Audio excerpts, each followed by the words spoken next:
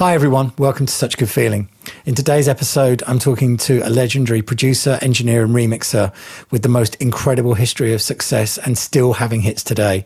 His remix style is so identifiable and so inspirational to me, whether it be as part of the world-beating PWL Hit Factory team or in his own right. So I'm delighted to welcome the mixmaster himself, Pete Hammond. Hi Pete, how you doing? I'm well, thanks Steve. Yeah. Good. How did Mixmaster happen? When did that come into the equation? What, the name? Yeah. I had nothing to do with it. It was just Waterman used to put it on the records. Phil was a Mixmaster first, and then I took over from Phil, and I became the Mixmaster 2. Mixmaster 2, oh right, the sequel. Oh, we just Mixmaster. It was Pete good. Mixmaster Hammond or Pete Hammond Mixmaster. There were different variations. Yeah, it's good. It's a nice one to have. Yeah. It's a nice one to have. So I always like starting with these things just to kind of get a bit of history about you and always interested in the musical landscape of your house growing up when you're a kid. You know, what records, what are you listening to on the radio, what your parents listening to? What's going on? The first thing I remember, a piece of music was a song called Don't Throw Bouquets at Me. Okay. And I was only little. And I thought I had visions of this bloke throwing buckets of water over somebody, you know, and because I didn't know what a bouquet was at that age. Yeah. And then growing up, I don't remember much until it was. Don't forget, it was in the 40s, you know. It was so it was quite different to the music today. I remember Glenn Miller, and my mum and dad used to go to parties and dance to Roll Out the Barrel and Winifred Atwell on the piano and all that stuff, you know. Yeah. But I really wasn't into music until the Shadows came along, I think it was really. Okay. No, it wasn't. It was Dwayne Eddy. Right. And Eddie Cochran. Eddie Cochran, when I heard that guitar thing at the beginning, I thought, I want to do that. I want to know how to do that. And I kept playing the intro of the record over and over and over again. We got a stereogram by then. And then it was Eddie Cochran. I got really into Dwayne Eddy after that. I mean, the twangy guitar. And I was really disappointed when I bought an album of his. It was all banjo music. I thought, that's no good. Oh, no. I don't know. Nobody wants that. No. Anyway, but apart from that, those were my first sort of inspirations. And then, of course, we started getting groups together. And then the Shadows came on the scene. And I got my mum and dad to buy me an acoustic guitar. They wouldn't buy me an electric one. Didn't have the money. And my mate across the road, John, he had an electric one. And he used to blast it out. He couldn't play a note. It just used to make a lot of noise with the echo chamber on and everything.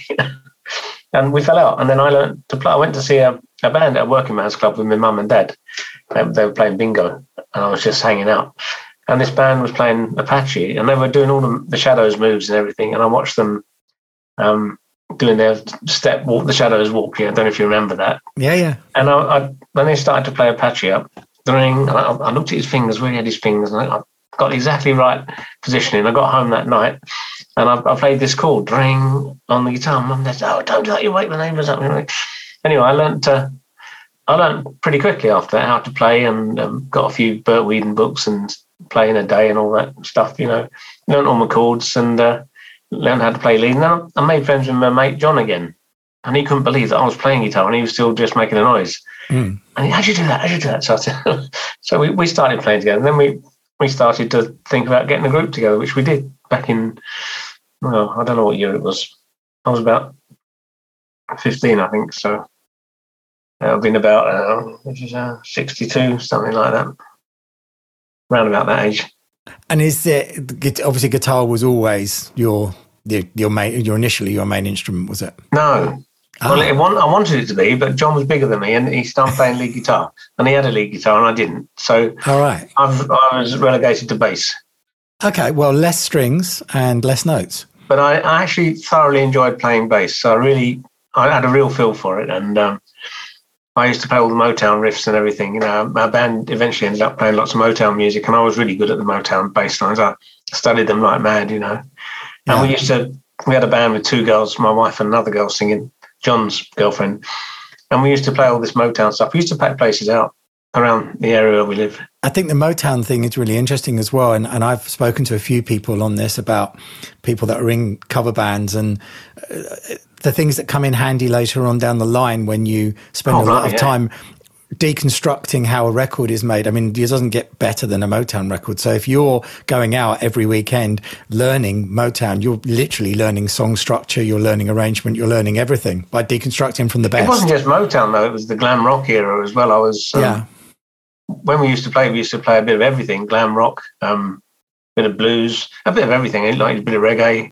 I also think that, and this is kind of how my brain works because I come from a remixing background, and I wonder if yours is too, whereby you almost have, by doing what you've done when you're younger and you're learning these songs, you have a way of isolating stuff in your head. So if you hear, when a normal person hears a full record, you can kind of deconstruct it to listening to the bass line, just listening to the guitar, just listening to the vocal. Yeah, exactly. And I'm doing that right this second, actually. I've actually been asked to remake Phil Harding's mix of Someone in My House, the Dead or Alive thing. Dead or Alive, yeah. I'm just doing it as a private job for somebody.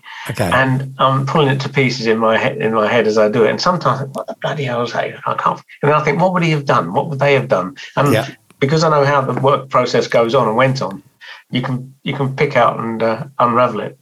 But yeah, it is. The one thing about most people is when they stop a CD or a record, it stops dead. Mm. But when you stop the tape or the computer, whatever, you hear all the echoes going on. Mm. And I sit there, I think, now what would it sound like if I stopped it now? And I think that's what I would hear, yes. And that's how I achieve get the results, so to speak. That's really interesting to hear that. There's some really cool new AI that's been around for the last year or so, which is very similar to what Giles Martin used when he did started doing the 5/1 stuff for the Beatles, which effectively will make stems from a stereo source. I've been hearing about this. Yeah, I can't imagine how it works. It's very clever. It's an AI. I mean, it's obviously a bit squidgy because it's doing that, but I mean, you can do it a little bit in RX anyway, but there's another one that I've been working with, and it will give you the drum part, the guitar part, the bass part, just kind of filtered out. But it's quite handy when you're talking about the things you're talking about. I have to do it. Yeah. I work on a show. One of the shows I work on is called 80s Classical, which is symphony orchestra with 80s artists, and I have to reconstruct the tracks that are behind the symphony orchestra. Yeah. And as you say, sometimes you listen to things and you go, "What is that? Like, what are they actually doing?" I know. And very often there are tiny little sounds in there. Without them, they don't sound right. And a lot of people with mixing, they don't realise it's what you don't hear is what makes it sound good. Yeah. I was tasked with doing that.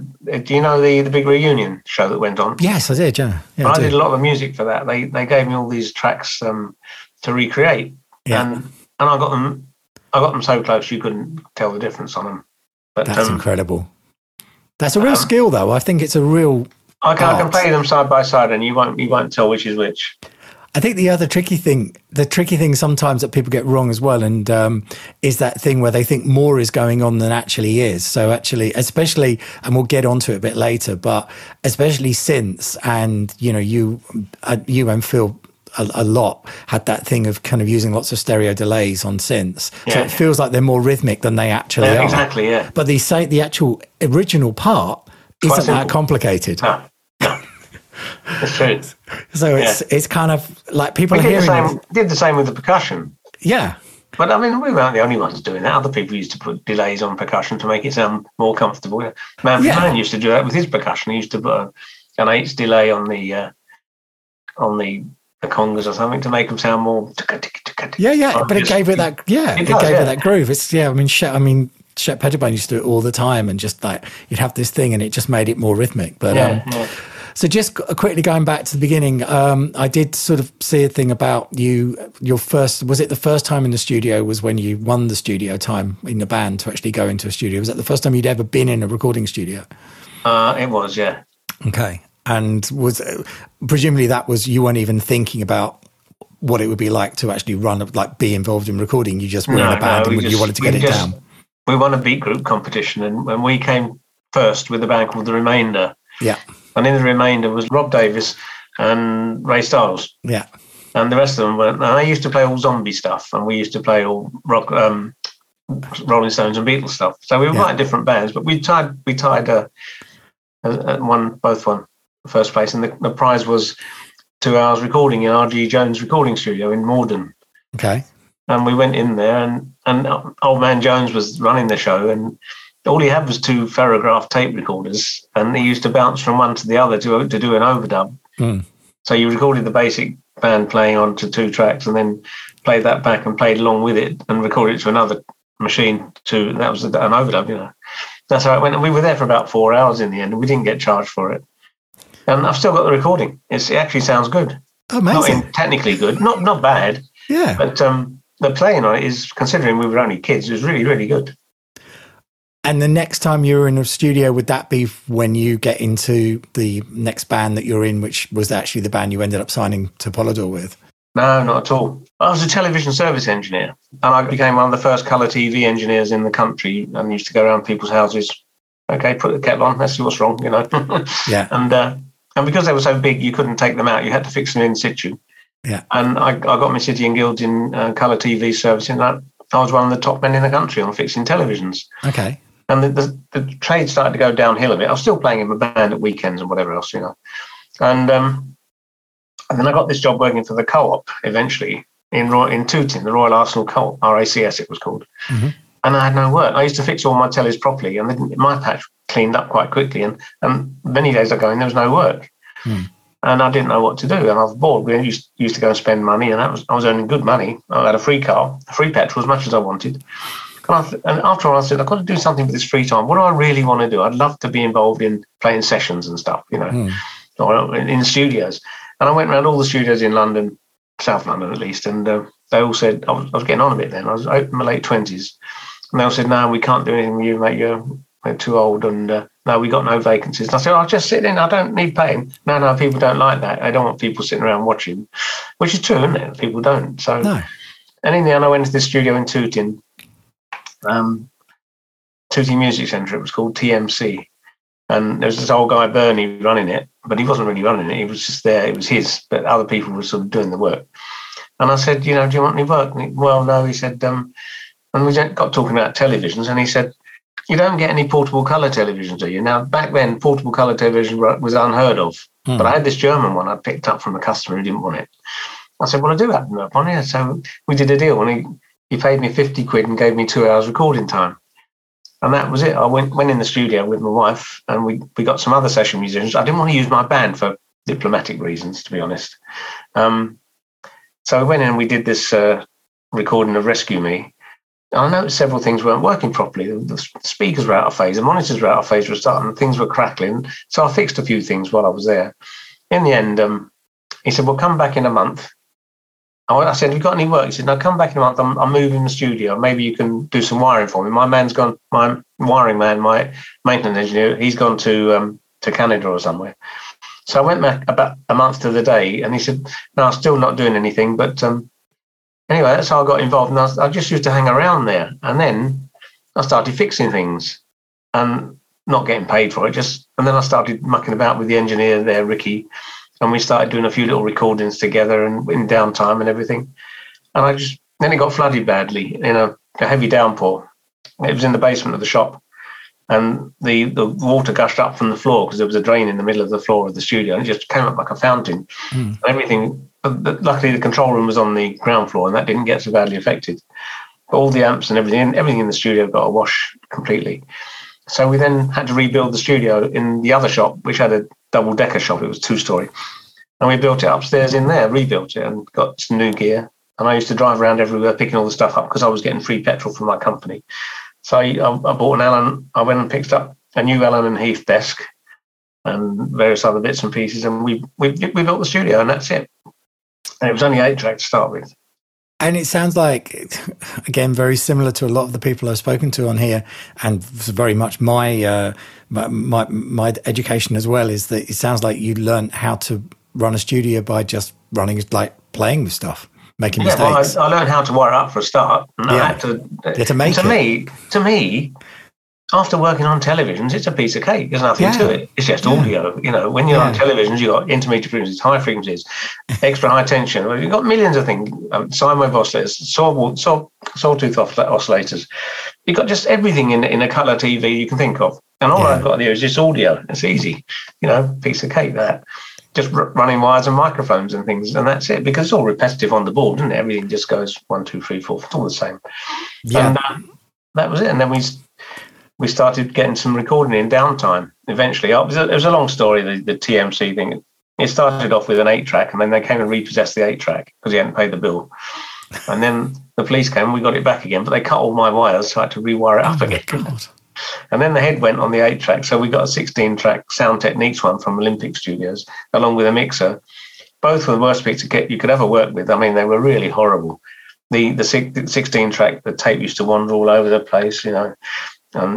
I used to sit there with an Allen key controlling the spindle, so if the tape went up, you and turned it that way. Oh my God. Nightmare. And the desk, that looked like it had 4-band EQ, actually only had 2-band EQ. Right. The other buttons were shelf and stuff, you know, and it was really difficult to get a good sound out, but we did. And we did a lot of reggae music in there. Mm-hmm. We were doing demos for the Glitter Band and Mud and stuff. And we started doing our own recordings eventually after we split from Limmy. But it's a long story. To count it all in a few minutes is to recount. No, but I think it's fascinating, and I think also it's fascinating about the fact that you're learning. Sometimes limitations are good. I mean, and you know, when you've only got push you to do stuff. Yeah, I've often found that. I mean, I'm from. You know, when I started, it still was tape machines. It was a bit more than that, but I still think having limitations of you have to make a decision, and you have to make a lot of the issues sometimes these days is they're so limitless. You can do as many tracks as you want of as much stuff as you want. Whereas actually, if you've only got one track. These young people talk to me on Facebook, or I see messages, you know, you have these lovely big consoles. Oh, what's it like to work? I said, well, it's horrible compared to working on a door. You got so many limitations. And I actually wrote this on a post the other day. I said, they're just great room heaters with tons of limitations, distortion, crackles, and you name it, you know. And with a door, you don't get that, funny enough. Yeah. And you can have as many tracks as you want. And you can automate as many tracks, and then you can automate everything. And it's just, why would I want to go back to that? No, I don't think you'd ever want to go back to a desk. I have bad dreams about it, Steve. No, I don't think you would ever want to do that. But I definitely do think there's that thing where it did make you make a decision on what snare you wanted to use rather than put in 12. Yeah. It's true. So that was good. So I remember a whole day with Matt Atkin listening to snares for a song with Hazel Dean. Whole day we had 100 snare drums in this machine, and we went through, try that one, that one, that one. 100 snare drums. Yeah, oh man. And you probably ended up going back to using the Lin anyway, I can't right? remember now. By the end of the day, I was fed up with doing snare drums. I had the same thing with like kicks. There's a lot of things where people just go, oh, you know, I'm going to spend and it's just like, no, just like if you can't find it in the first 8, then just go back. I once said to Mike and Matt, they're getting all finicky with these kick drums. I said, look, it's only a bit of click and a bit of oomph, you know. And they hated me for that. They thought I was mad. And years later, they said to me, I know what you mean now. Yeah, it is. It's exactly that. So that just to move you on a bit from TMC, was TMC was that where the Nick Straker stuff was done, or was that in a different studio? No, Nick was my keyboard player in my band. Because that's certainly, when I saw that name come up, I had a huge flashback of when I was a kid and the whole kind of first time I heard Walk in the Park, and it's such a great track. Yeah, well, we made these demos in downtime, and we had this Walk in the Park record, which we got a slow intro on, sort of piano-y, flowery kind of introduction. And one of the guys who was there used to be hanging out there, Roy Trout, his name was, apparently he died recently. He was saying, I talk like that, and he went, arm. He had a really one funny voice. But he took his tracks round to the record company, and he took Nick's as well. He said, I'll take yours. So he took a Walk in the Park into Pinnacle, I think it was. Yeah, it was Pinnacle. And this guy called Jeremy said, oh, it's great, but it needs a disco beginning. I'll come down, I'll produce it for you. Oh, no. Complete nightmare. I mean, the disco beginning worked out all right. The dunk, yeah. But he was an absolute nightmare to work with. He was a madman. The only person I've ever walked out the studio was with him. Oh, really? Because he drove me completely mad. Yeah. No. He was a nice fellow, actually, but he just drove you mad in the studio. You know, no, Jeremy, no. And you get the same quote, that one sounds better than that one. No, it doesn't. It's exactly the same. Yeah. He just had these weird ideas. But anyway, the record was finished and it was a hit. But in the meantime, I was working with Tony Mansfield, who used to be our roadie, and he was writing songs. And he wrote a couple of songs, which again got a deal with GTO. But they never got used, those songs, and we sat down and wrote some new. He wrote some new stuff. Me and him, really. The first one that released was Straight Lines. I don't know if you remember that one. New Music. Yeah, yes, I do know that one. That was it was. That was the first single, and then there was Living by Numbers, which definitely know that one. And even today, the album got a lot of acclaim because we were really pushing the boundaries back then. We were doing things nobody else was doing. If you listen to the records, you think, how'd they do that? Because people still today don't know how we did things. But, and that was really part of that whole kind of new. I mean, it was very different sounding. It was very part of that new wave scene, that Newman and people like that were part of as well. Yeah. And it was the beginnings of hearing those sounds on records. That I think I was the first person to create a sequence drum part.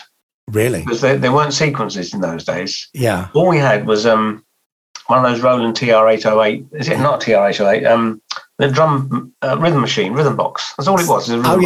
Yeah. And I'm curious. So we had a Simmons kit as well that the drummer used to play. And I thought, how does this work then? So I took the head off the Simmons drum, and all it is a loudspeaker connected to this sort of plastic glass plate. Yeah. When you hit it with a stick, it creates a pulse. Yeah. And the pulse is sent down the wire, just like a microphone, basically, because the loudspeaker acts like a microphone in reverse. Yeah. And it hit the unit and created a sound. So I said to Tony, look, we could feed some other sounds into that. So I got this basic part from the rhythm machine, and I filtered and gated out the bass drum and the snare drum separately through two separate gates. And I fed them to the Simmons. And I discovered that you had to be very finicky with the release times and everything, because if you made it too long, it went instead of... Yeah. Anyway, we got it just right, and we used that on several tracks. Again, that the old TV engineer brain comes in handy, doesn't it? It was working, yeah. And we also used... We never had a click track or a metronome, so we used to use a synth. And we set it onto a sawtooth waveform with white noise. And drum used to play to that. And if he fell behind or went ahead, we just stop and roll back a bit and drop in. Love it.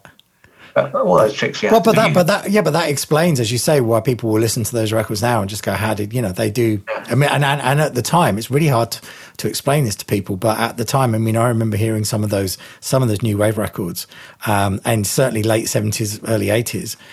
First time I heard Kids in America, first time I heard the Human League, the early Human League, and my mind was just blown. I was like, "How are they doing this? I don't understand." Yeah. Well, one trick that we used, Tony and I devised this. We wanted a sequence, but we didn't know how to make a sequence. We wanted a weird sounding sequence. So we played the track. Tony went on the piano and was playing drumsticks onto the little strings at the end of the piano, not the big ones, the little ones. Yeah. But the other side of the bridge, whatever you call it. And he kept playing all these different rhythms along to the track, and I'm recording it and everything. And then when we finished, we listened to it and we played it back, and we chose the best 1 bar little sequence. I think it might have been 2 bars, I don't know. And then we proceeded to fly it in throughout the song.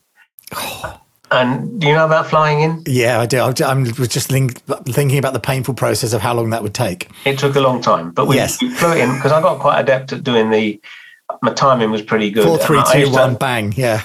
I used to line up, put a little Chinagraph mark on the tape and line up to the spot. And if it was ahead, I'd move the Chinagraph a little bit. And eventually I'd go dump. It was more or less in most times, but a lot of flying in went on, loads of flying in and stuff, because we didn't have the tracks in those days to record stuff. So yeah, that's amazing. And the flying in thing, just for anyone that doesn't know, it's sort of the equivalent of now, basically, a sample really, or just a block of audio. But then if you wanted to repeat something, that was the only really. Well, it's a lot easier to. Even Stock Aitken Waterman used to record the backing vocals on a slave. Yeah. And then they mixed the block down into the Publison. Yeah. And then the Publison had 20 seconds, of stereo recording in it. Yeah. And then it was just a case of putting a MIDI note at the right place to trigger the audio. And then every time you got a chorus, you got the backing vocals come along. That was how we did it. Yeah, exactly. Which is why there were very rarely any key changes outside of the ones from the verse into the chorus. Exactly. Yeah, that's a good plan. I like it. Key changes are hard work. Key changes are hard work. So, all right, you've just done 1 million harmonies. Now do them all again. I mean, it's people like Tracy Ackerman who I'm sure wouldn't have a problem with doing that. But talking about Waterman, the interesting thing is obviously you met Waterman in what I call Waterman point 0.1. So you met Pete in sort of late 70s before he even became the Pete Waterman, when he was, the bits that people don't know really, when he's just like a music guy who just loves music, loves soul music, loves reggae. Yeah. He's not the guy that people know. He's just a he just came to this. Well, what happened was, he had a partnership, Loose Ends Productions, with Peter Collins. Yeah. Peter Collins shared an office with a guy called Paul Linton. Mm-hmm. Paul Linton was Nick Straker's publisher. Mm-hmm. And they kept hearing all these records. One day I think I heard 12 of my records in an hour on Radio 1. I was in the bath. Wow. It was amazing. All these different records coming on. They're all coming out tooting. Anyway, this provoked Peter Collins saying, "What's all these records I keep hearing?" And Paul Linton says, "Well, that's Peter Hammond, and he's locked down in Tooting." He says, "Can you introduce me?" So he did. And Peter Collins came down, and he didn't like the studio. It was horrible. He liked the posh stuff. And it was a bit scummy. Mm. Anyhow, he said, "Can you mix a record for me?" So I said, "Yeah, let's do it." So we did this Fear of Flying, it was called, and I mixed it for him, and he was very happy, and we got on really well as mates and everything. And then Waterman phoned up and said, "I want you to do this mod band called the Lambrettas." And Pete said to me, I never forget his word, he said, "Pete, you're going to have to help me out here, mate." He said, "I haven't got a clue about mod band," because he was producing what they call the hillbilly band, the Rockabillys, what they call it on Magnet. Stray Cats? No. It'll come to me in a minute. Okay. Anyway, so he never recorded anything pop or anything. It was all just this rockabilly stuff. I can't remember the name. Anyway, okay. So we booked some sessions and we got on with it. And we put a brass. He didn't know what to do, so he put a brass arrangement on it. And we didn't have a tremolo guitar to do it on the Poison Ivy record. So I made. I used the. It was a flanger come doubler voltage. Not voltage doubler. Automatic ADT thing, Yeah. And it had modulation. So I said, "Look, let's put the guitar through there and set the modulator going, wow, wow, wow, wow, wow." And we did that. And that's how that worked out, which made a quite different sound. Then you faded it down because it didn't fade down, it just went on. And that, if you listen to the record, you can hear that's quite clearly what it is. But no one had ever done that before, I don't think. No. Anyway, we got on quite well. And then we finished the album. And then Peter Waterman said, "You've got another album to do now with the Piranhas, another band from Brighton." And that's when Waterman came down. I felt my first actual meeting with Peter. That was it. And then they offered me a 10% share in Loose Ends Productions, which I never actually saw, but I was promised it. But then Peter Collins kept ringing the studio, ringing me and saying, "Look, I don't like working there." He says, "There's no assistant, only Bernie's son, who was useless."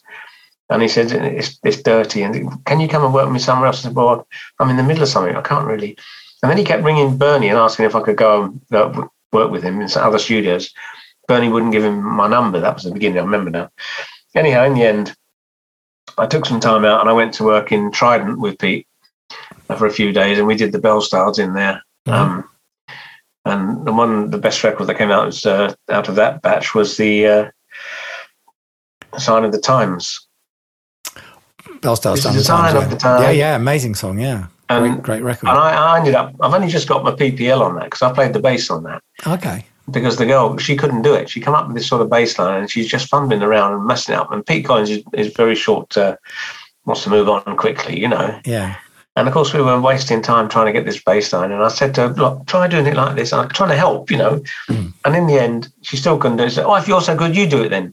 I looked at Pete and I said, I shrugged my shoulders and he said, "Do it, let's get on," So that's how I ended up playing the bass on the record. And I did a few other things with Pete.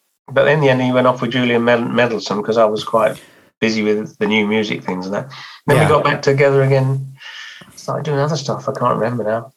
Well, it's that point, because I've got you sort of down to your next kind of main studio as the Workhouse.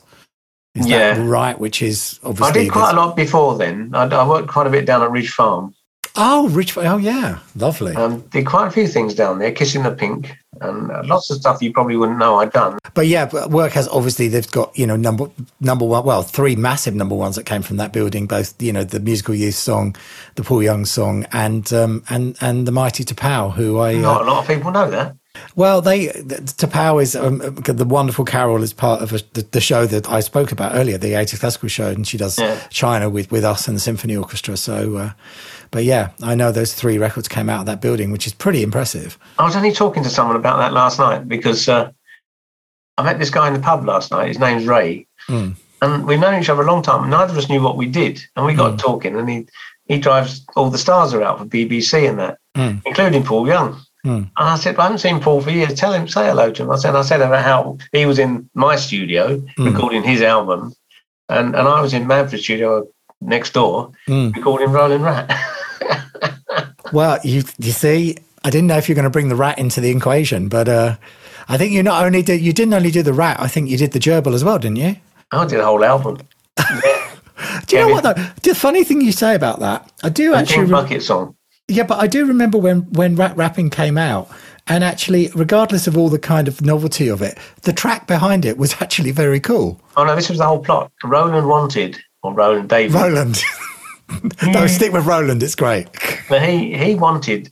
Roland was a glove puppet, but everything around him had to be real. Yeah. If you watch the show, they had real cameras and real cars and real everything. Yeah. It wasn't puppet style. Yeah. And that track was actually put together not by me, it's by Jaffa, my mate Jaffa. And he just asked me to mix it for him to make it sound cool. Yeah. Because he's not really a good mixing person. He's a great keyboard player. Yeah. He's in Latin Quarter. Do you remember Latin Quarter? I remember Latin Quarter, yeah. Yeah, well, I did their album for them, and we became friends from that, and that's how he got me to do this Roland Rat Rapping record.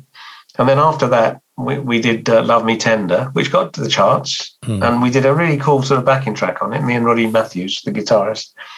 And then we did the whole album after that, including the Pink Bucket song with Kevin the Gerbil. I mean, it's, it's weird, but there was a time there where, that was one of the biggest celebrities you could find on television. Yeah. A bit of trivia there about the Paul Young album. I was looking for work and I went into CBS and I saw Muff Winwood, and he said, how would you feel about recording a solo artist? And I kind of declined it because I'd rather do a band than just a singer. Anyway, my engineer at the studio, who was working there when I bought the studio, Laurie Latham, I had to sack him. I said, Laurie, I can't pay you and pay me and pay everybody else, and Jane, the assistant, the secretary. We haven't got enough money. I said, go and get yourself some jobs, bring them in. I'll pay you engineering fees as well as you get your fee. Yeah. And he went into Muff Winwood and he took the job. So he took the very job that I would have taken if I'd had the guts. Yeah.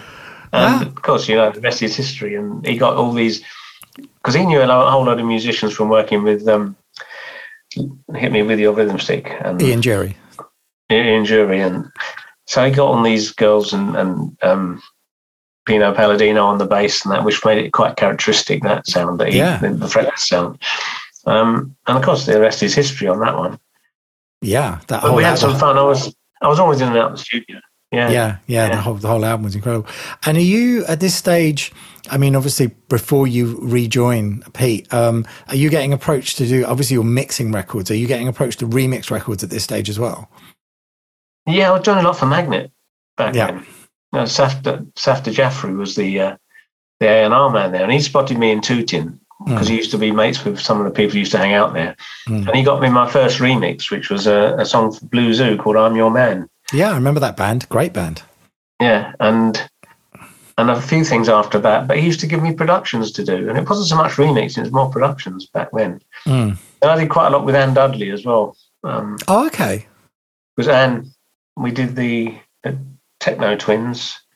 Yes. We did quite a few. I'm trying to remember all the things we did together, but we worked up in air a lot. And this would have been... This is pre-Art of Noise, or is this around pre-Art of Noise, yeah. Yeah. Anne's lovely. And we all got pissed one night, my wife and I and her and Roger, and we said, we're going to make it, We were drunk as anything walking along the Thames, and we weren't famous then anyway. Well, I'm not famous now anyway, really, not in the public eye, but she's won a Grammy, an Oscar rather, didn't she? Oh, yeah, her scoring is... She's lovely. I don't see her anymore, but I did all that before, and it was only...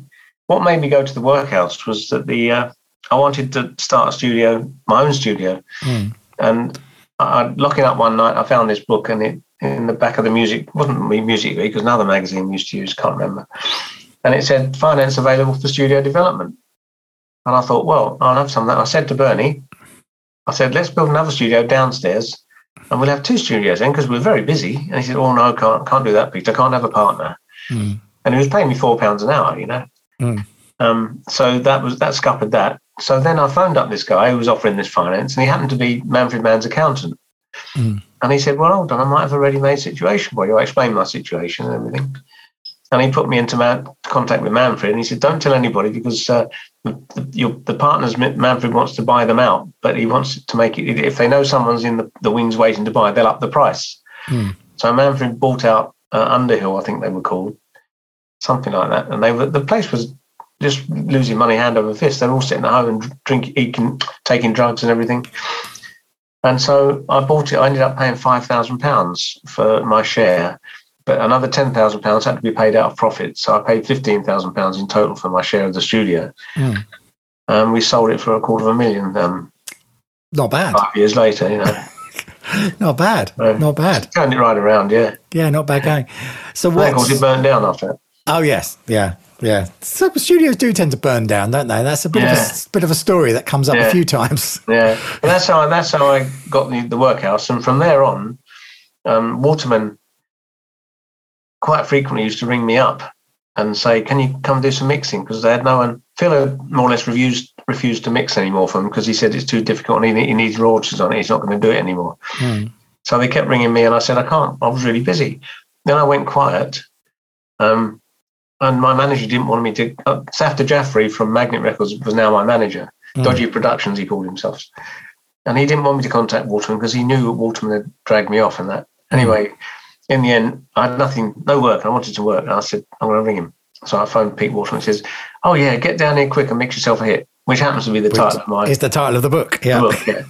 And that's what I did. I went down and started doing bits and pieces, initially being managed by Dodgy Productions and working for an hourly rate. And the first one was? I did Phil Fearon, Georgie Fame, quite a few bits and pieces. And what's, I've been fortunate enough in my job as Kylie's MD to get some of those multi-tracks and sort of listen to them and go through them and just to sort of see what's behind them. And the one thing that I certainly found out is that firstly, there's loads of stuff in mono, which I know you have a theory about, which I think is a true one, which is, a lot of times it's fine being in mono because just stereo spread is not important. But secondly, there's quite a lot of stuff that isn't on them that obviously was running live. Yeah. So that was always an interesting thing. I used to run stuff live when I was mixing it. On Better the Devil. Yeah. I don't know if I put them to tape or not. I don't think I did, because we never used to have a tape to put them on. No. Well, that was it. And also some of the tape didn't hang around because someone else was coming in to use it. So on Better the Devil, that mix had been rejected by Kylie and what's his name? The manager at the time. Terry. And they hadn't given it to me to mix, and I don't know why they hadn't given it to me to mix. And eventually Pete Waterman said, look, go in there and sort this record out for me, get it working right. So I went in, and my first thing to do was always check the drums, because Mike and Matt are not technical. And their drums were always about 10 milliseconds to 15 milliseconds late. The bass drum and snare drum I'm talking about. Okay. Because they make samples. They use the original Linn drum to start with. Yeah. And then they'd sample a kick or a snare into the AMS. You know the AMS delay line, and you could lock it in with the lock button. Yeah. They wouldn't probably edit it up dead tight, and then they'd send the drum on tape to trigger the one in the AMS, which had a few seconds delay, or a few milliseconds, or depending how tightly they'd edit it, always 1 millisecond, and sometimes more. And then they'd get fed up with that drum tone because they couldn't make it sound good, so they'd do the whole thing again, triggering from the new drum, which was already late, and so on. You get this compound lateness. Anyway, so the first thing I did was to correct that by I used to copy the drum part, the snare and bass drum parts onto a 2-track machine. Onto a slave machine. And then I used to sample some new drums into the samplers and then offset the slave machine so it was running fast. And I used to then compare the hi-hat to the new bass drum using a 2-track machine, hi-hat one side and bass drum the other. And I'd go out there, if the bass drum was a bit late compared to the hi-hat, I'd offset a bit more one way or the other until I had the bass drum and the hi-hat, because the hi-hat was always from the Linn drum, so it was always going to be in time. Yeah. And all the instrumentation, that was all the instrumental stuff, that was all from the Linn. Yeah. So that was all in time, just the kick and the snare. So once I got those right and changed the sounds, I used to change the sounds. I didn't like what they used after the time. And once that was sitting right, it was great. But then there was no interest in the record, no quirkiness in it at all. So that's when I got the backing vocals and started fiddling about, doing all that. Yeah. That was all me. Nobody knows I did that, because people thought Mike and Matt did it. Matt thought Mike did it, but it was all my work. I spent ages doing that, and I never got a credit for it. I just got mixed by, But it's a really big hook, though. I think that. I mean, because that's a thing. And also the verse where she goes, "I'll take you back." Yeah. I'll take you back. That wasn't there. I sampled bits of the first verse and used bits and pieces to make a third verse. Yeah. Because there was no third verse. The same with Rick Astley's Never Gonna Give You Up. There was no third verse. It was just 2 verses and a blank bit. So the third verse, I guess, was that was down to you to make the third verse the sort of a cappella with the drums. Yeah. Well, that was cut from my my extended version, because they didn't like what I did with it. They put tons of stuff on tape, and I didn't use any of it. Well, not much of it. I like the bass, and I redid the drums with some different drum sounds, and then I mixed it the way I saw it. And it was all done in one night, the mix, and I made an extended version, and I got the word they don't like it. They've got to do it again.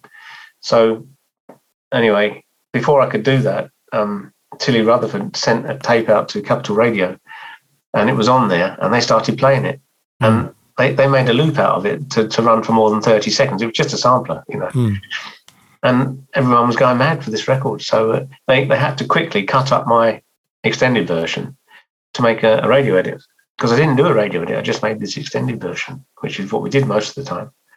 And that was it. That was the definitive version. It's still never been changed from the original mix. And there's lots of edits, and the intro was quite different than the original.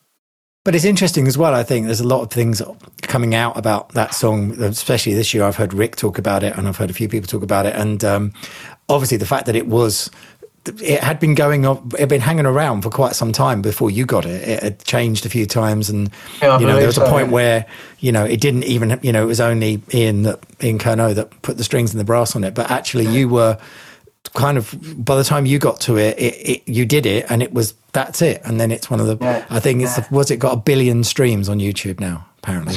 Crikey. And it's amazing. It still sounds good today. Yeah. Another record that still, even Pete Waterman said this is another one that still sounds good today, is Pepsi and Shirley's Heartache. Yeah, great song. And that was the first job I did, proper job, a remix job I did at PWL. Yeah. And that was a right mess when I got it. It sounded awful, and the drums were dreadful on it. And I had this idea to take it and sort of a bit Americanized.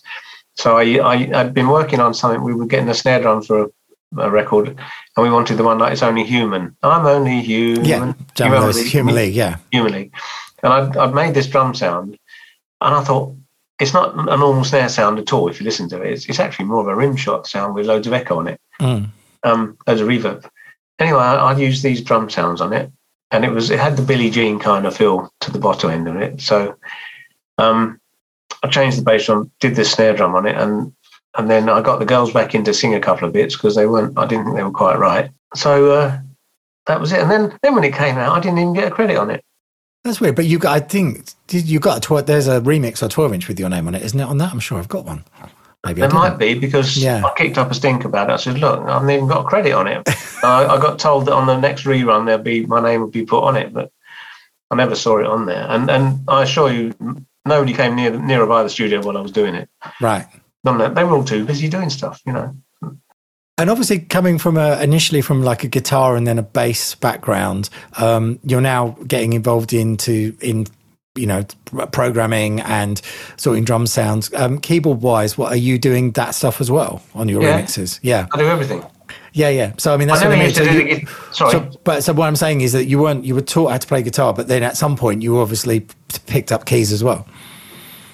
Well, I had to, because so much of the programming is done through the keyboard, isn't it? I learned all my chords on the keyboard, on the piano and that. And I wouldn't call myself a keyboard player. I'm not fluent, but I can make it do whatever I want it to do. I know all my chords, I know the inversions and everything, and augmenteds and major sevenths and minor sevenths and all of them, So. Yeah.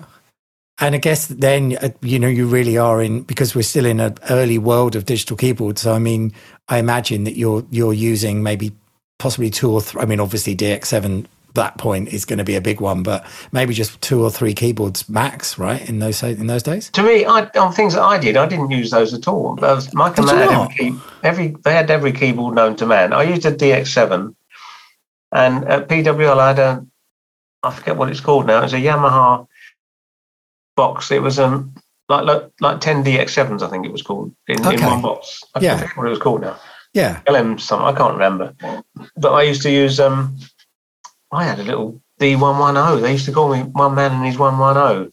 A Roland D110, which is a multi-timbral synth in a box. Yeah. A 19-inch rack mount thing. And I used that mostly, I think.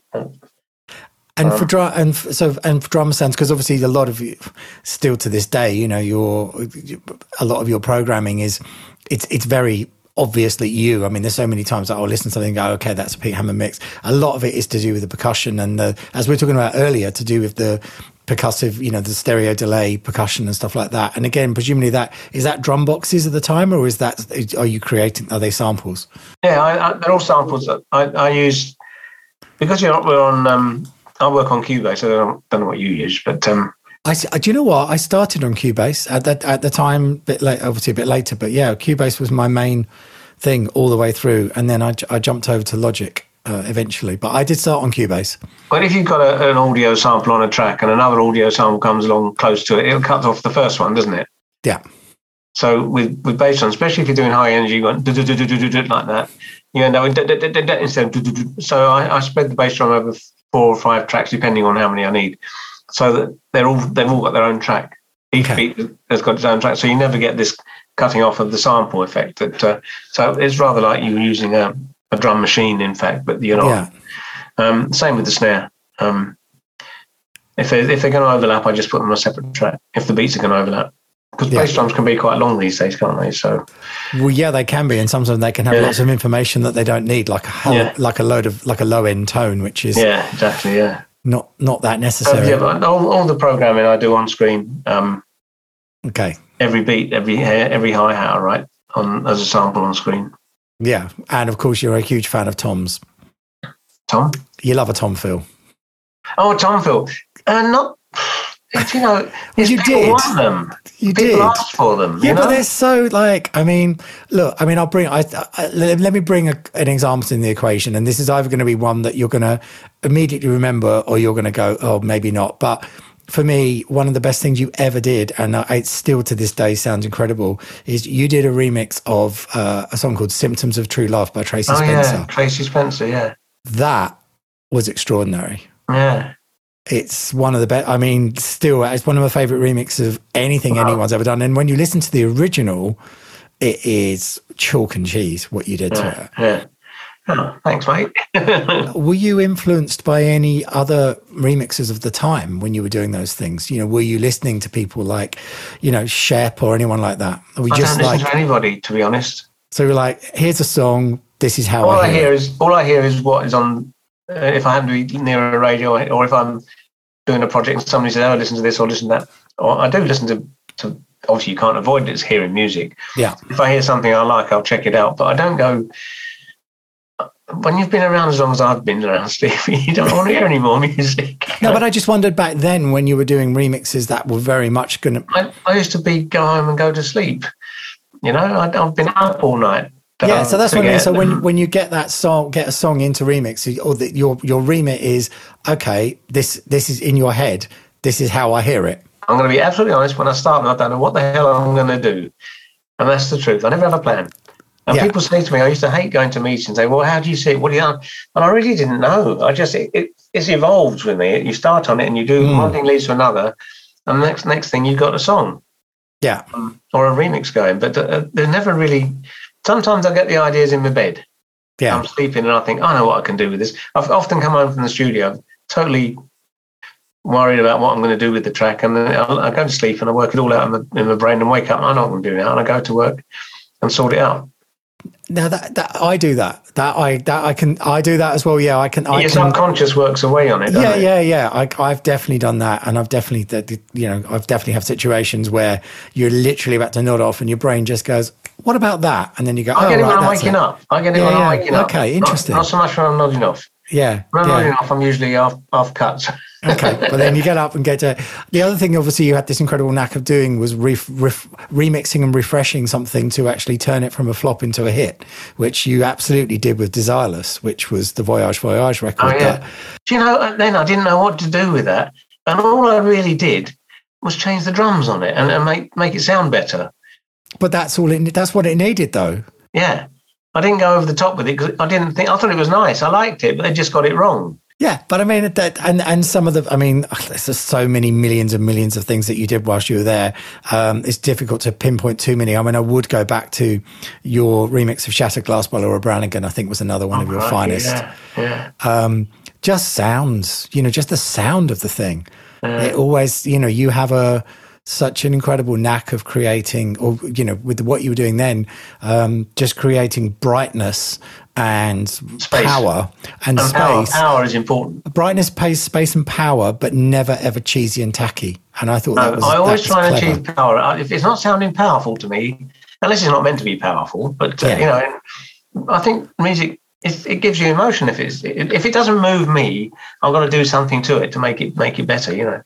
Yeah. And I think, what can I do now? And that's how it works with him. I can't say anything else than that. Really, it's just I'm glad people spot it. What I'm doing to them, because it makes it all worthwhile. Oh no, they really do. And did you have any? Because obviously you've loved music for such a long time, and you've worked with music a lot of time. At those times when you're doing this, working on the Stock Aitken and Waterman stuff, did you ever have a moment where you were working on something and you thought, wow, actually, this is quite a big deal if I think about someone like Donna Summer? Or was it just every record was a job? Pretty much every record was a job, but there were times when I took a record home and played it all the way home. In the case of Never Gonna Give You Up, I did that. I'll never forget taking that home thinking, this is fantastic. I knew it was going to be a hit. And it happened with a few, I can't remember offhand now, but I didn't often used to take copies home because I never had anything to play them on at home. I could only take a cassette, compact cassette. I had no DAT machine at home. Yeah. At that time, anyway. We've only just got them in the studio. We used to use F1s before that. Don't you remember the F1? I do, yeah. Yeah, we used to record onto those, the masters. We used to edit the masters up on half-inch, then copy them to the F1. And then along came the DAT machine, and but they were very expensive. I didn't really have a use for one, so I didn't buy one at that point. Right. Until I started my own studio at home. And in that PWL time, I mean, we all know it was a factory. I mean, did you have such a thing as working hours back then? I mean, were you clocking in on sort of night shift? Were you there every day? Were you there 7 days a week? How did it usually work? Well, in the beginning, Waterman said to me, he took me aside and he said, Pete, I want you to leave Jaff and come and work with me, join the team. I said, yeah, sounds good. He says, the only thing is you're going to have to work nights. And I hate working nights. I've done so many nights in other studios because of the hours that you have to do to finish the things off and that, And I really didn't want to do late. Anyway, then he offered me 500 quid a mix and one a day. So I thought, that's £2.5 grand a week. That's quite a lot. Back in, we're talking about 1980, 85, 86, a lot of money. So I said, okay. Anyway, it started off, I used to come in at 11 o'clock at night, meet them in the pub. They'd have a drink. I wouldn't drink because I couldn't work if I drank beer or anything. Yeah. I didn't smoke. I don't smoke. And so they'd be all getting quietly pissed and they'd tell me what we're going to do. And then we'd go back to the studio and then they'd push the faders up and down. All right, this is it, a bit of that, make it work. And that was it. And then they go home in their cars. Pete used to go to his flat. He just lived in a flat nearby. And in the beginning, he lived in a cupboard under the stairs in the studio with his dog, Smelly Dog. But that was it. And then as time went on, I realised that I'd get in these mixes pretty much to where they needed to be by about 3 o'clock in the morning. And then I had nothing to do, which was really boring. So I started coming in later and later and later. And eventually I used to come in probably 3 or 4 in the morning, get it ready for Pete by about 8 o'clock. And then sometimes I'd come back and finish it off the next day if in some instances, like Roadblock. I was the whole night putting samples all over that because it was Tilly Rutherford gave me all these samples to whack on it, the James Brown things and all that. And I thought that'd be easy, but it wasn't. Where to put them, where they worked. They didn't work everywhere. You just couldn't put them randomly on there. I tried so many different configurations, and what ended up as the final record is what I chose, but it wouldn't have worked if I put them any other way. But that took a whole night to do. Is there a kind of a sort of gem from that PWL, the time you were there, that you, so other than Never Gonna Give You Up, which obviously was the most successful thing? I mean, I heard Rick say the other day, he still thinks he got the best song they ever wrote. We're Never Gonna Give You Up. But I mean, apart from that, is there something that you would still listen to, go back to now or listen to now from that time and think, cool, I'm really proud of that? Oh, I don't know. I think Respectable was, especially for you, I'm really proud of that one. Yeah. Probably more than all the others, because that was crap. It sounded crap. Right. And it was mixed dozens of times. I don't know how many people mixed it, and it sounded crap. And when I turned it around the way I did it, I'm really proud of what I did there. Although I didn't get the recognition for it, if you heard the original versions, you know what I mean. It was the start with the drums were really slow. They're really behind the beat. Which made it drag, and they kept wondering why the track was dragging, but they couldn't hear what it was. And when I got it, that's the first thing I did. And then I made everything sound nice. And then I thought the intro's naff. It just went, especially for you. And I thought, I don't know, I really like these BVs Mike's done on the bridge. Wow. Ooh. Yeah. So I lifted them off and put them at the start of the song. And with a bit of skullduggery, that became the intro. And Waterman came in, and he said, "Go on, then play it to me." So I played it. He says, "It's Disneyland," and he just stomped off out and said, "That's it. It's a smash." And actually, that's so weird because I can't even imagine the song without that intro. And that intro is now just iconic. Yeah, I know. And I pick up on things. I always look in throughout the song when I'm remixing something. I look for bits that are interesting, and I think, where can I use that again or something else? Or use it as a hook somewhere. Always looking for bits like that to do. But I think it also goes back to there's a technical side of what you do, which is obviously understanding sound and understanding audio.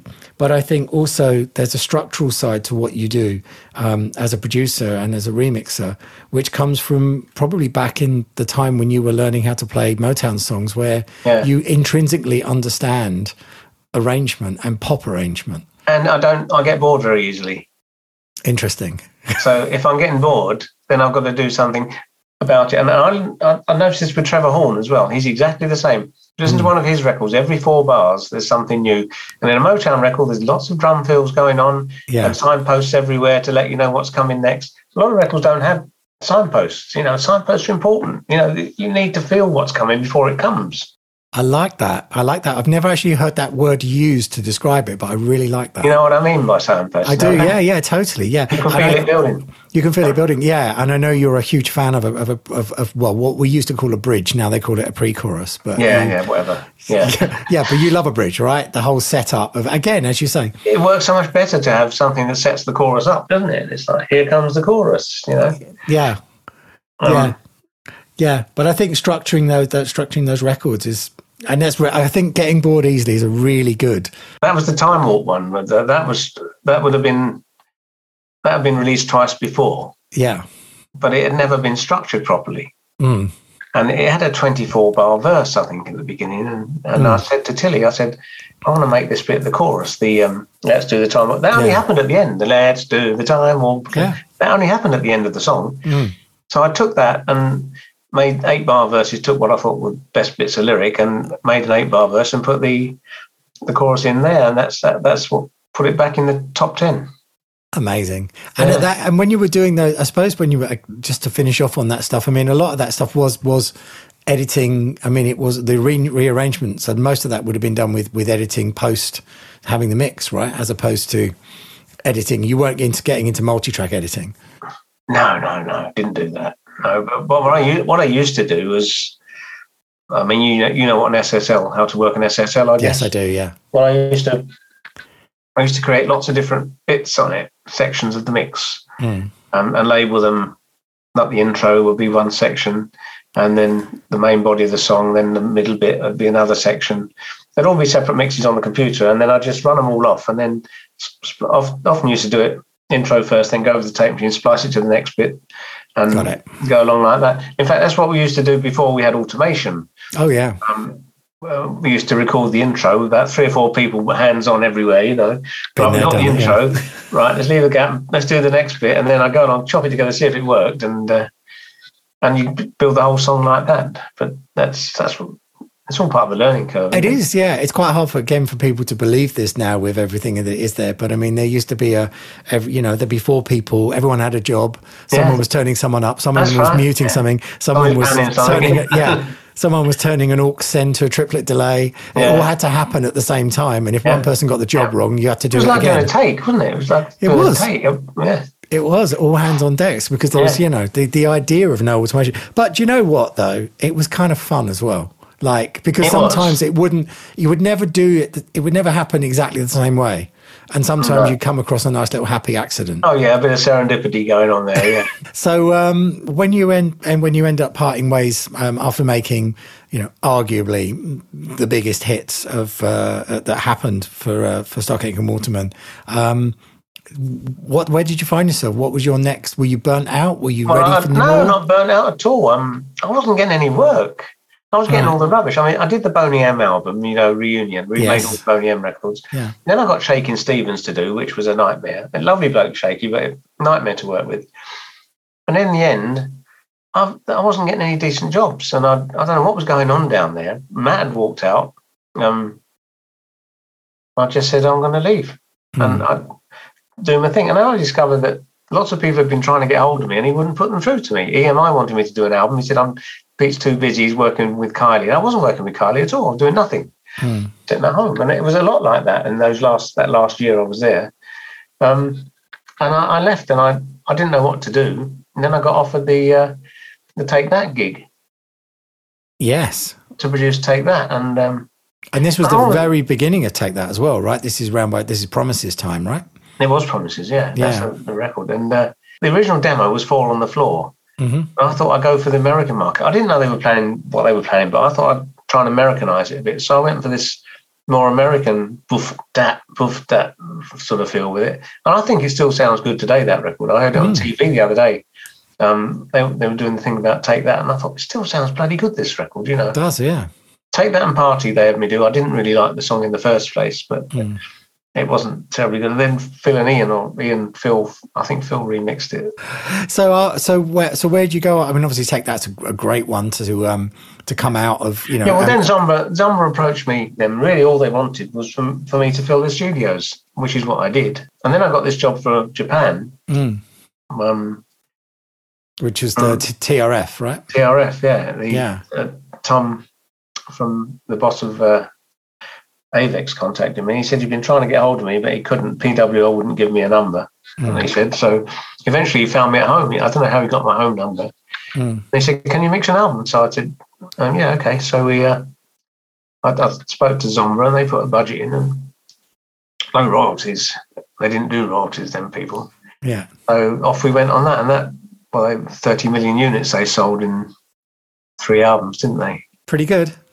And again, it was just structurally sort the structure out, do the overdubs, change the drums, all the usual stuff. Yeah. And next thing they got massive records because Tetsu writes good melodies, And what's the first? I mean, I'm going to make a suggestion, and I'm probably going to be wrong, but the first time that someone comes to you and says, "Could you do something a bit like what you used to do?" Was that Alphabeat? It was, yeah. I mean, by the way, still extraordinary piece of work, that remix. Yeah. Did you mind that they were asking you to do a thing that you used to do when you'd maybe been trying to do something different? Steve, you've got to make a living. I know, but also, what was great about it is it fitted so perfectly. It did. It was Ian Usher. Yes. He came to me with the idea, and he put the budget forward to EMI, and we did it. And then I did another couple for him with Ian as well. And then the bandwagon, I've done. Do you know how many I've done of those things now? I don't, but can I just say, when you say I did another one, I mean, let's be honest, you did that incredible remix of Chemistry by Velvet, which That was the second one, yeah. Phew, I mean, talk about... I didn't know you were such a fan. Oh my God, talk about power. And do you know what was really clever about it, I thought, Pete, was it did... obviously had all of the traits of what everybody loved about what you did then, but it didn't sound dated. It sounded contemporary. It sounded modern. Well, that's what I was trying to do, to be honest. And it was like you reinvented your sound, but all the things that everyone wanted. There was that amazing Plum record you made that I thought was fantastic. I was going to say Plum, yeah. Which was really good. And then, obviously that incredible pinnacle moment where you get to do Kylie again, and that version of Put Your Hands Up, which is...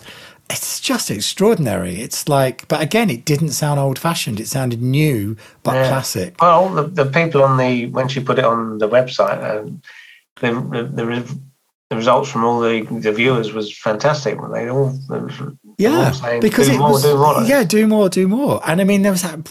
I don't know if it ever got released. There was that brilliant Beyonce one you did for End of Time. Oh yeah. Oh my God, did that ever come out? I don't know. No. Only from me. I mean, if anybody's listening to this, I'm going to share links to all this stuff. That was massive. Yeah, it sounds great. It still sounds good today. Yeah, it really, really does. And I mean, that kind of got you in a situation where you, as you say, people are now coming back to you to say, "Oh, we love just do what you do now." So, you have. I don't know whether you like this or not, but you have a sound. Yeah, the Hammond sound. That was the first name of our. The name of our first group. But you do have you actually have a signature sound. Yeah, I seem to have. Yeah, I don't know why, but you wouldn't say that if you listened to the Big Nasty track that I did. Well, no, all right, okay, grunge, but that was grunge. And when it just quickly on the dance stuff and the dance remixes, I mean, how did you're obviously going to use some similar things? I mean, sound wise, did you start from scratch? Did you go back to using sounds that you had used? Had you kept them? Were you using soft synth versions of the DX7, stuff like that? I mean, how did you approach your new version of what you used to do? I beefed up the drums more. The drums, but technically, like obviously, because you're slightly more in the box, you're slightly more like that. So, was it a case? I did use a hardware version of the DX7. I still have my old DX7 that I bought from Manfred Mann, along with a Yumi sequencer many years ago. Yeah. And it had lost all its memory. This is goes back to when I did Alphabeat. And they wanted that sound, so I had to get the bass sound back again. So have you ever programmed a DX7? Do you know, I've tried to program it, but whenever I used it, it was very much like, I'm going to go for the preset. Presets, yeah. But anyway, I managed to preset, to remake this bass sound. Actually, was the one on the record of it. And I subsidized that with a bit of a very smooth bass that had not much character, but just nice warmth to it. That was from a soft synth P53, the old Prophet thing, and that was the bass. The guitars, my mate Roddy played the guitars on those, because I wasn't adventurous enough to do that, but now I do all my own guitars. I thought, I watched Roddy do it, I thought, I can do that. Why don't I get Roddy in? Because I still had to correct the timing here and there, as you do.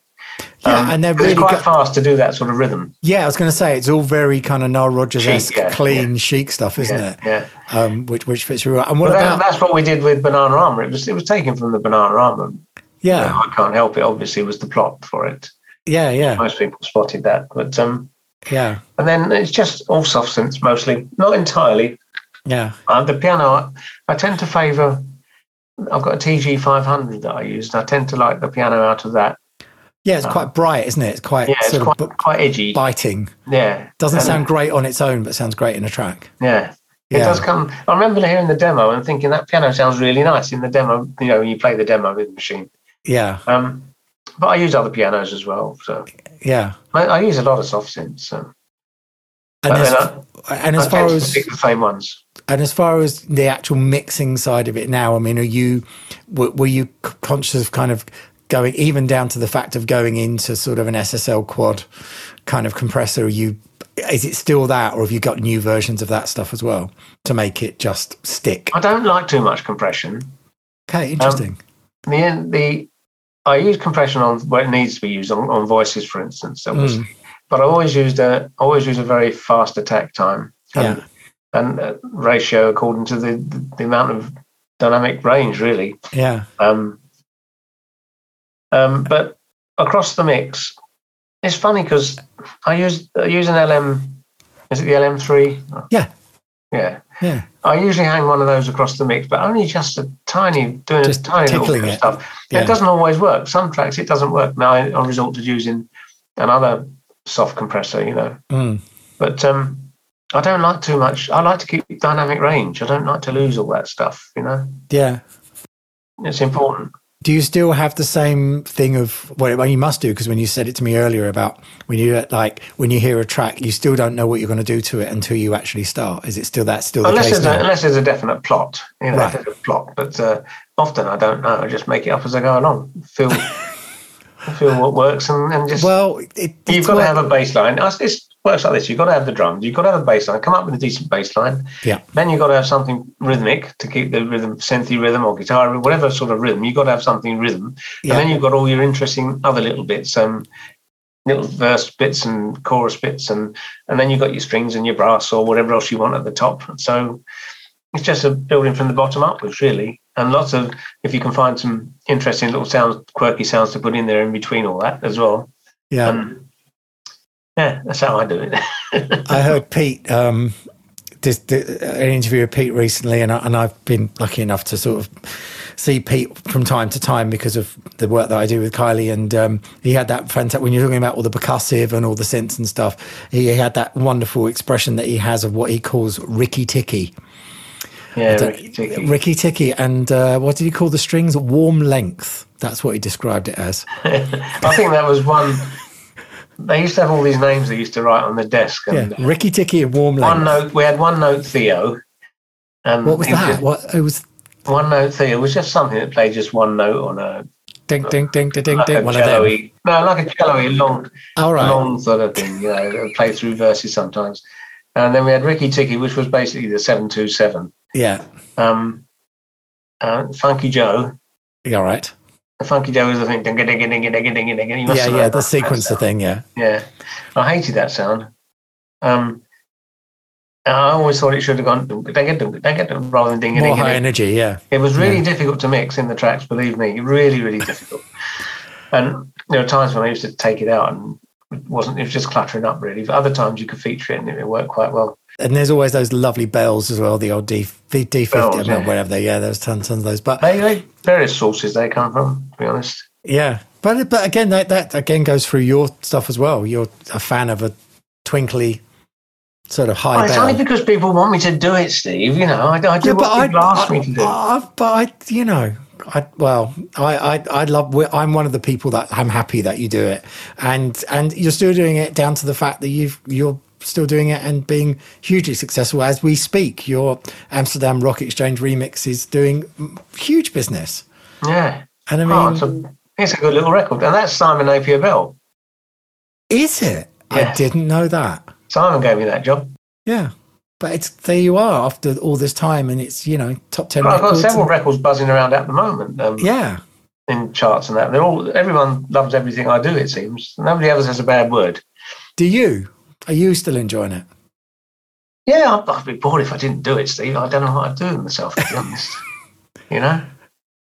Sometimes it can get a bit... When you want to do something and you've got to get down and do some work instead, then if the weather's nice, I think, I'd much rather go and sit in the garden today. But then you've got to get the job done. Are you good at... do you have do you have a work sort of day? Are you good at sort of a clock in, clock off? No. Sometimes I got to start work at 6 o'clock in the morning. Yeah. Because I'm talking to you on a computer at home now, in a small room, and I've got Cubase running on that, and I've got pretty much the same setup I've got at the studio. I can do an awful lot at home. I've got all the samples, all the drum sounds, everything all here, and I can just copy it off onto my. I've got a portable hard drive, whiz it down the studio, load it up down there, and carry on with it. Yeah. I do that a lot, but I don't go to the studio that much these days. I mean, today was the first time I've been down there for about a week, I think. Okay. I do more and more at home now because I can just the wife say, let's go for a walk. Okay, let's go for a walk. Save, off we go. Yeah. And then, go to the pub in the evening. I just do it in bits and pieces. Sometimes just a couple of hours a day. Yeah. Well, it's working. I mean, it's and it's great that you're still doing it, and it's great that you're still enjoying it. Well, I can't believe I'm doing it at my age, to be honest. I thought, when I was a certain age, I thought, well, that'll be it now. But I never would have given it a thought for a minute that I'm still doing it at my age. I won't tell you how old I am. But you have an imperative understanding of arrangement and pop and song structure and production and sound. Yeah, but I get a bit worried now that people don't appreciate it. They all want songs that don't have the proper song structure and songs that are 2.5 minutes long and stuff, Some people do. But I mean, I think there was a really interesting, one of my favorite quotes from the last 6 months was Adele said, if everyone's making records for TikTok, who's making records for me? So I think, Yes, it's true. I think you don't have to worry too much about that kind of thing, because that will always be there. There will always be people that want to just make records that last, because no one's got any attention span. So, and that's fine. They can go and listen to records that last 1:40. That's totally fine. Those records won't be around in 20 years' time. We won't be talking about them. They won't be talking about them. And I think it's about, I'm a huge fan of longevity and over trending. And I think there's records we're talking about now that in 30 years' time from now, people will still be talking about Never Gonna Give You Up and, songs and songs from now like the Adele records or... I've always said the same thing, that you can play, you won't, a lot of the stuff that's in the charts now, you just won't hear in a few years' time. Even in a few months' time. So I think there is a huge appreciation. And I think when you look at the albums chart and you look at what artists sell out arenas and stadiums, that's it. I do love Dua Lipa, I must admit. I think she does some great stuff. Yeah. Great quality control as well. Yeah, very good. Very good. Good song structure. All right, Pete, listen, it's been amazing. And as a remixer, when I was growing up and listening to things that you did, it was so inspiring. And just, I'm hugely thankful for Ian Usher's one of my closest friends. And when he kind of, I'm so pleased he got you back to do it, because it's fantastic. All right, I'm not going to keep you from the pub. That's all right. Lovely to chat to you, and I'll speak to you soon. Thanks a lot. See you later.